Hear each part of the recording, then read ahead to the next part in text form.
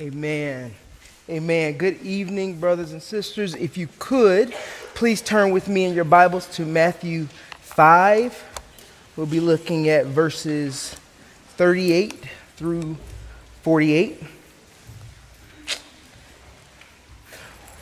As Pastor Mike said, we're continuing to work our way through the Sermon on the Mount.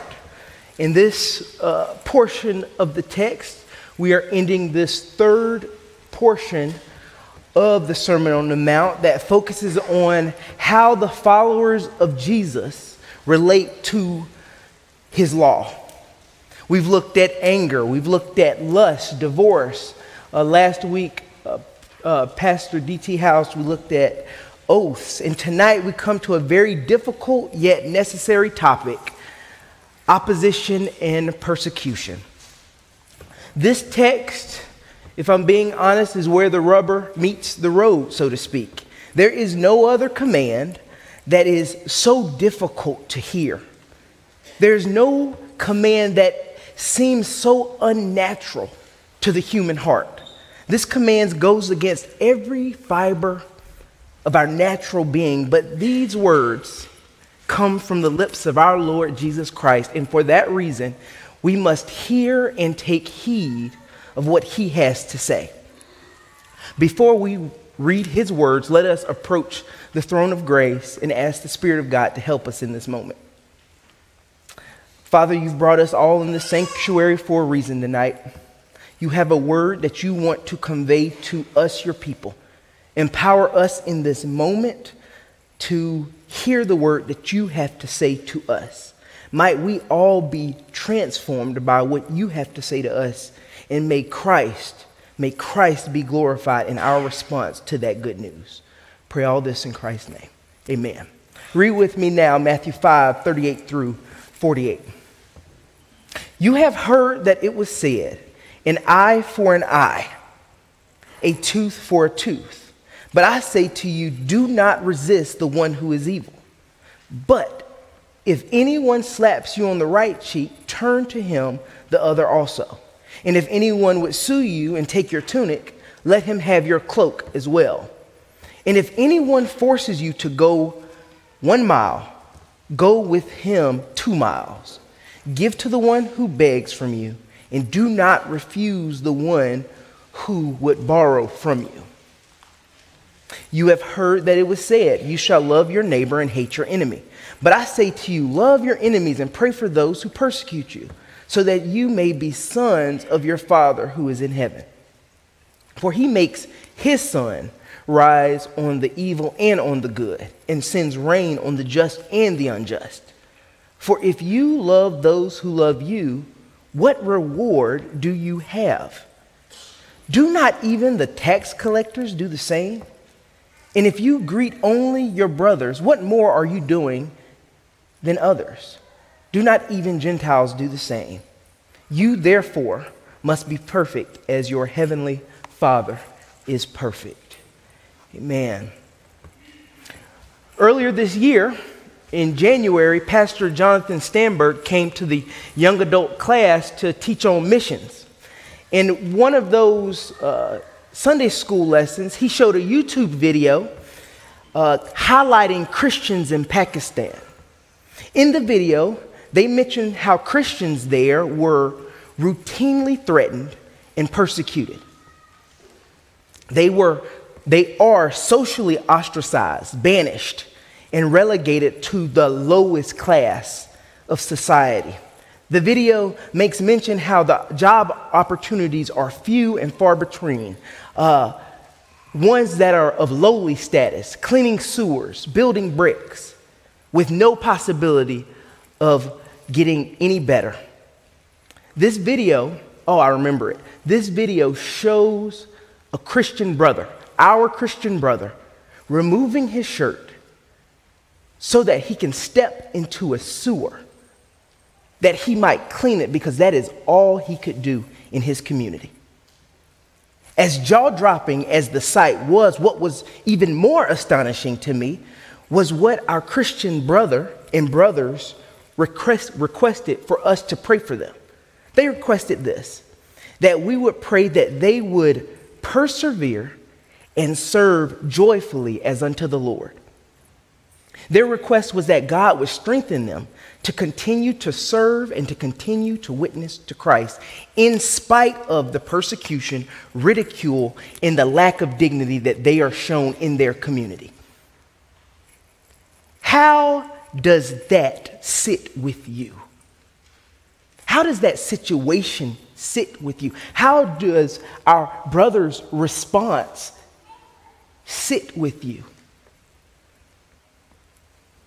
If you were relegated to cleaning sewers because of your faith in Christ, how would you respond? Although we live in America where persecution, physical persecution, is minimal, the question, how would you respond, is actually still a wrong question. The question as a follower of Jesus that you and I need to ask is, how will we respond when we face opposition for following Jesus? I know how I would respond. I know how I felt when I saw our brother being humiliated. But Jesus, knowing our natural bend towards retaliation, our natural bend towards hate, here in Matthew 5, he drops some truth for us on how we as followers of Jesus should respond to opposition when we face it. How to respond in a way that magnifies God, that honors Jesus Christ, and displays the gospel to the world. This text shows us that when we face opposition, our response is to be none other than the response that Jesus himself had when he himself faced opposition. No different, no less. The standard has not dropped, even though it is hard to do. So what does this text encourage us to do? What is this text, how does it encourage us to respond? Now, as I was studying these few passages, there's so much truth here.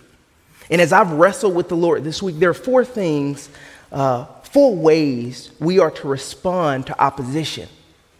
There are more, but we only have 25 minutes. I wish we had more, but we're going to talk about these four tonight.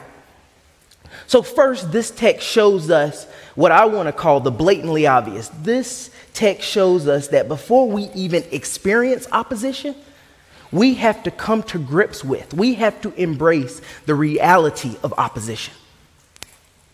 As a follower of Jesus Christ, you and I must embrace that opposition is in our future if you and I follow Jesus.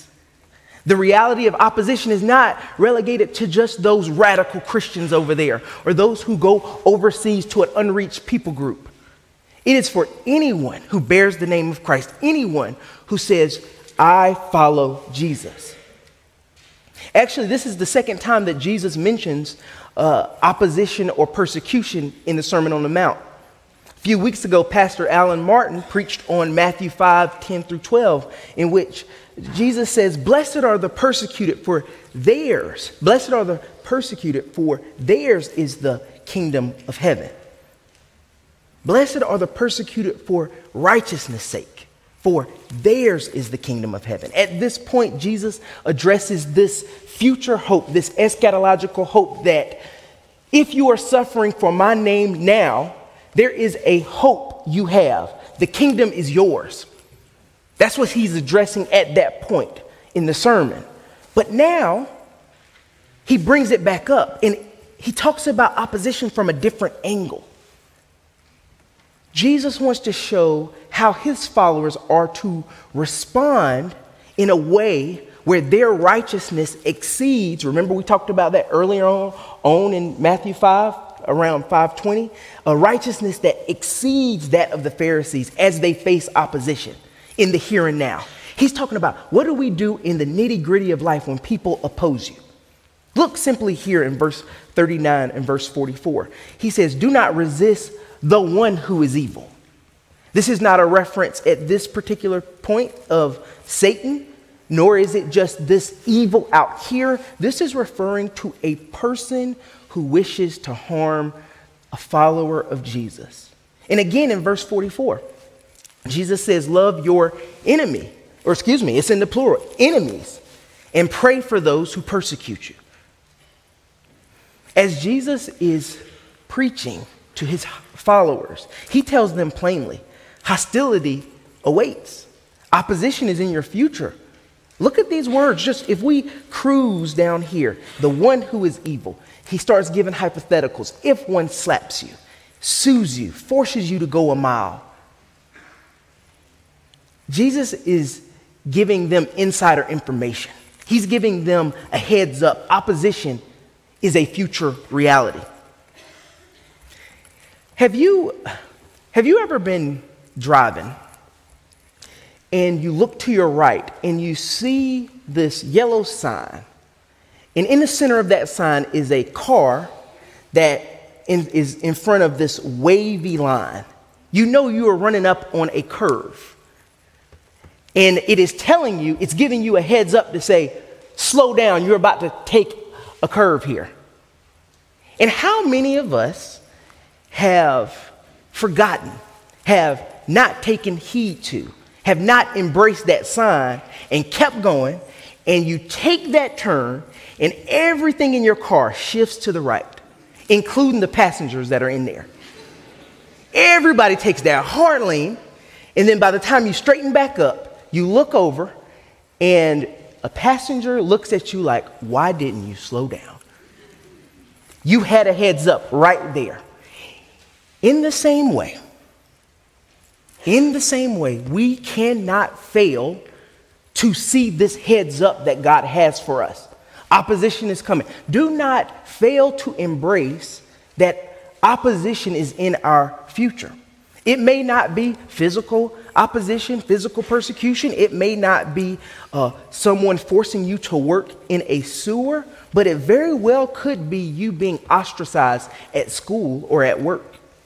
It may mean you missing a job promotion because of what you believe. It may be that you might be canceled by family members who disagree with the convictions that you have. I'm not sure how opposition will play out in our lives, but I do know this. If we follow him, opposition is in our future, and we must come to grips with that reality. No matter how kind you are, no matter how much you try to give context to your convictions, to follow Jesus means we will face opposition, not because of us, but because of the one we follow. So if this is the social context that Jesus has dropped his followers in, this is the social atmosphere, the question now becomes, how are we to respond to the inevitable? How are we to respond when persecution or opposition comes? The text says this. This text shows us that right now, as a believer, you and I tonight have to decide. We have an opportunity to decide how we respond when we face opposition. As I said, Jesus has given us a spiritual heads up. You have insider information. People may be hostile towards you because of what you believe. Now the question is, how will you respond? Will you fire back? Will you send verbal assaults their way? Will you be run over like a doormat? Will you let people take advantage of you? How will you respond? Do you know how to respond? Jesus tells his followers exactly how to respond in these situations. In verse 39, he says, do not resist. Do not resist the one who is evil. In verse 44, he says, love your enemies. And continuing on, he says, pray for those who persecute you. In summary, he says, do not do this and do this. These two responses are countercultural now, and they were very much countercultural then. The Pharisees had a way of handling opposition that differed drastically from what Jesus posited. I was reading here, and I couldn't help but think, have you ever seen a contortionist? Have you ever seen someone who can bend all types of ways? All I can think of when I'm reading the Pharisees rabbinical interpretation of the Old Testament, I could see them doing hermeneutical backflips, trying to figure out, how do I keep this feeling that I have towards people and obey God at the same time? Jesus even acknowledges this. In verse 38, he says, you have heard that it was said, an eye for an eye, a tooth for a tooth. The interpretation gave them grounds that if someone did me wrong, I can do them wrong. But there's a problem with this. The principle was actually not to be applied in personal relationships.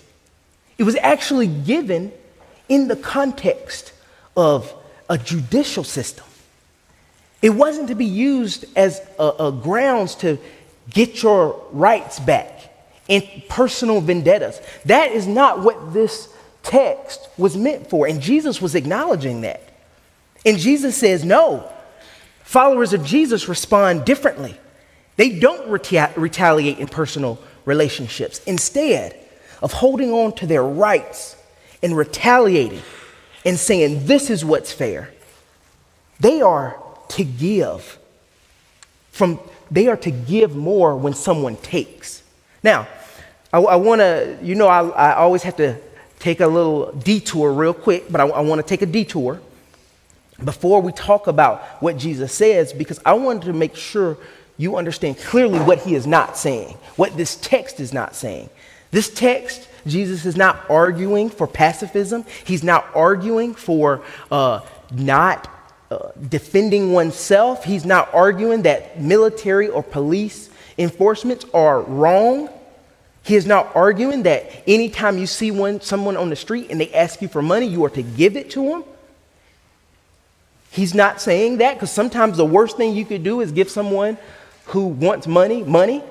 So there is a principle that he is getting at, and a principle that needs to be applied with biblical wisdom. And what is that principle? The principle is this: in the context of your personal relationships, when people take, the response is sacrificial giving. That's the principle, and that has to be applied with wisdom. These are illustrations that Jesus are giving. These are not to be seen as hard lines. Look at the four illustrations he gives. If someone slaps you, turn the other cheek. Now, right off the cuff, I'm like, he's talking about someone hits you, you just pow, turn to the right, give him the next one. But in this context, what Jesus is addressing is not a physical assault, but actually insults. The most insulting thing one could do at that time is a backhand. And what Jesus is saying, when you are insulted, you don't retaliate, you turn the other cheek.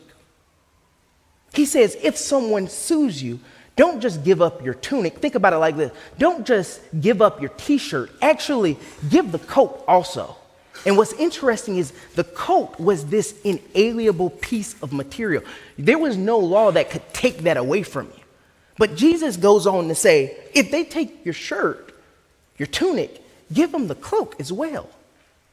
If someone forces you to go a mile, don't just go 1 mile, go 2. If someone begs from you, don't refuse them, give it.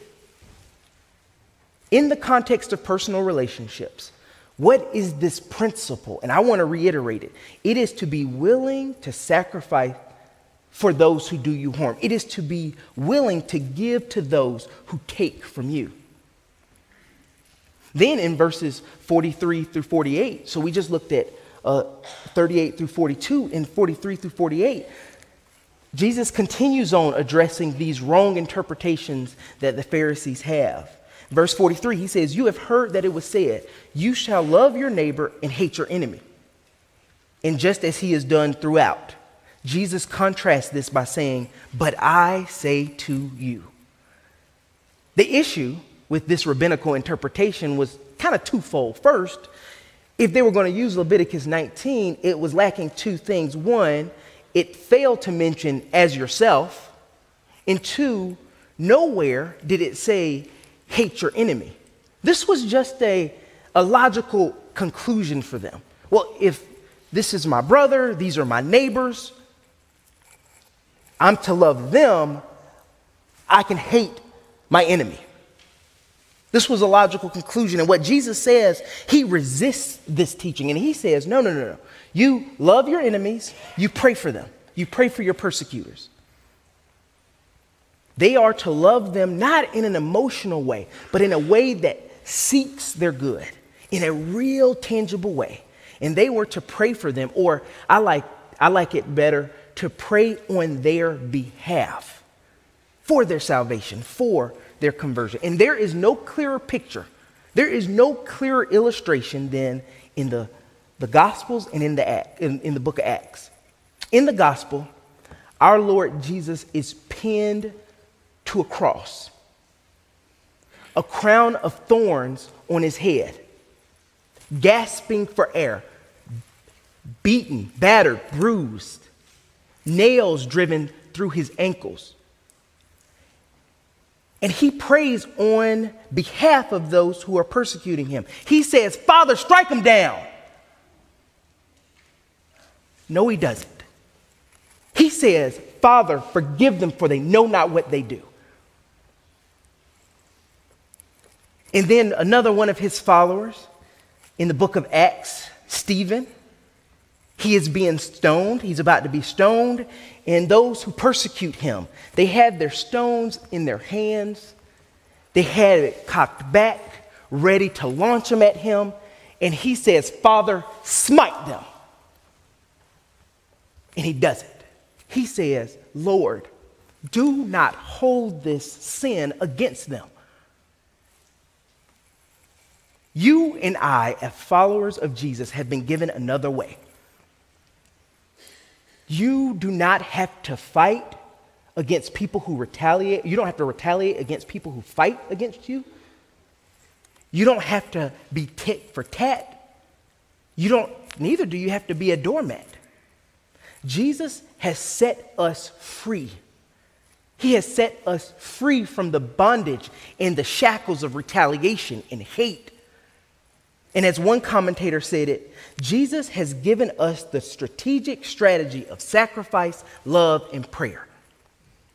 So now the question is, how will you choose to respond to your current or future opposition? Will you fight for your rights? Will you hate those who insult you? Will you look to get back at those who malign you or mock you for your faith? These are hard questions to answer. And if I'm honest, it sometimes feels next to impossible, doesn't it? So what reason do you have to respond this way?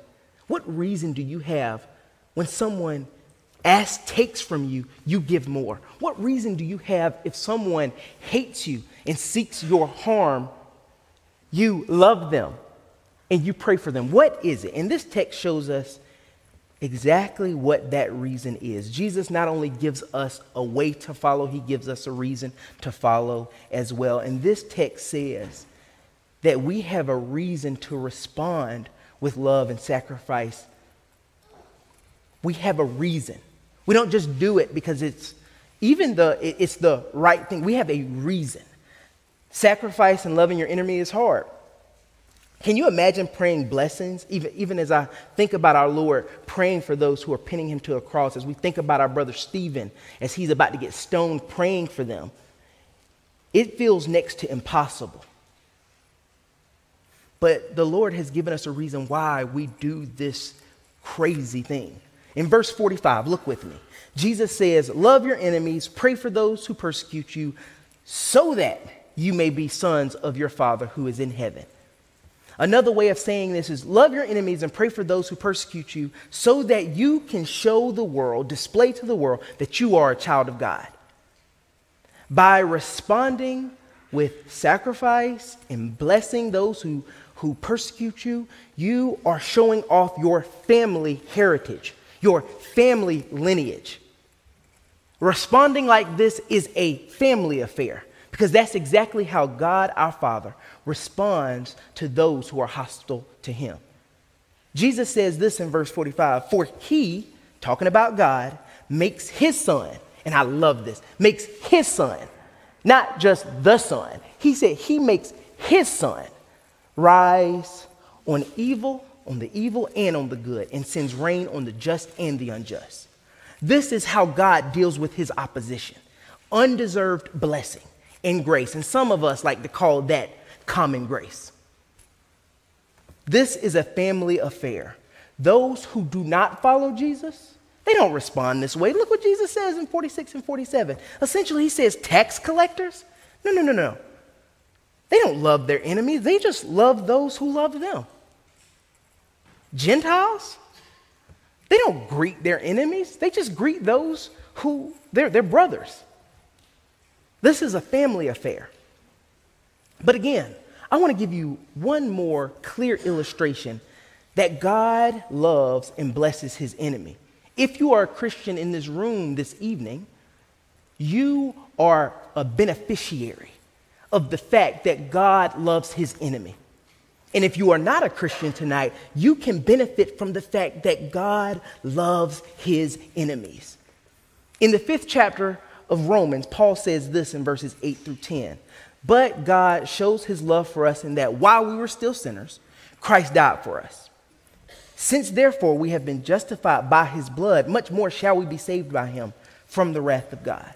For if while we were enemies, we were reconciled to God by the death of his son, much more, now that we are reconciled, shall we be saved by his life.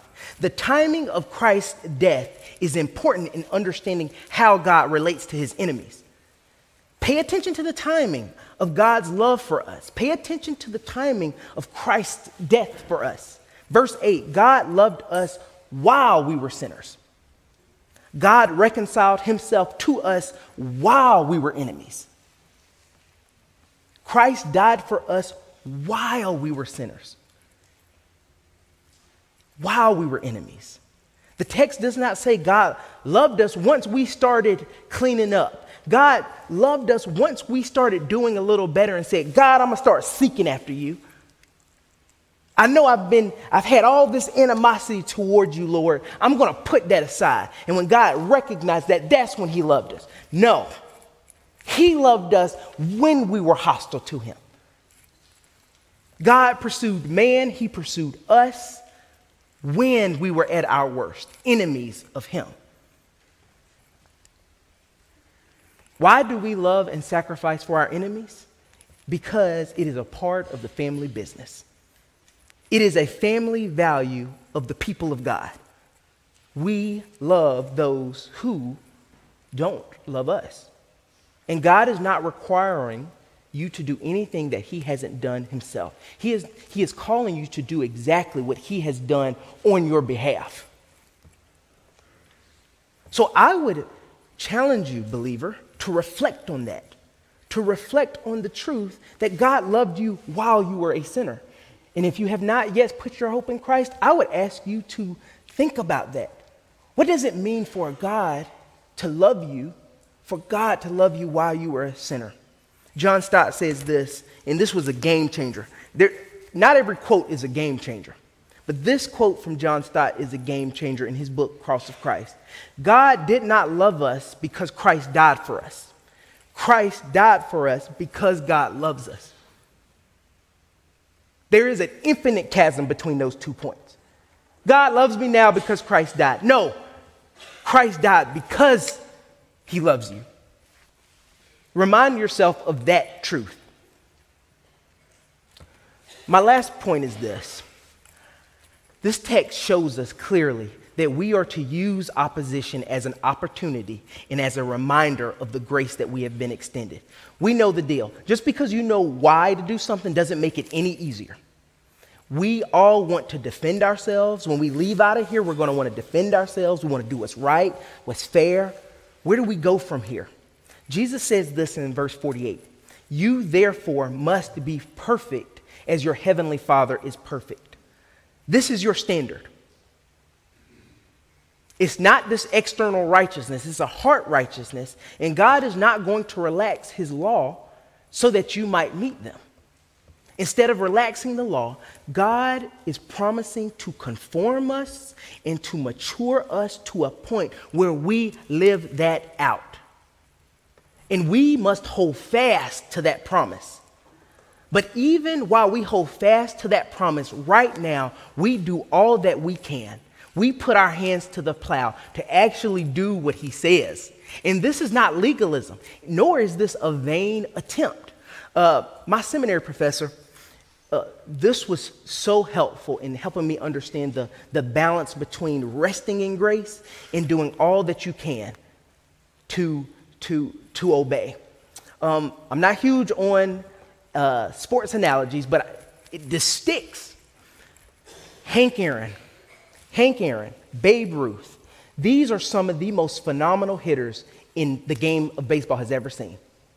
And their batting average was around 300. So that means out of every 10 times they went up, they would hit the ball 3 times. So that means every 10 times they went up, 7 out of 10, they were not going to hit the ball. They weren't going to hit a home run. They were going to get out. Yet every time they stepped into the batter's box, they were looking to put the ball over the fence.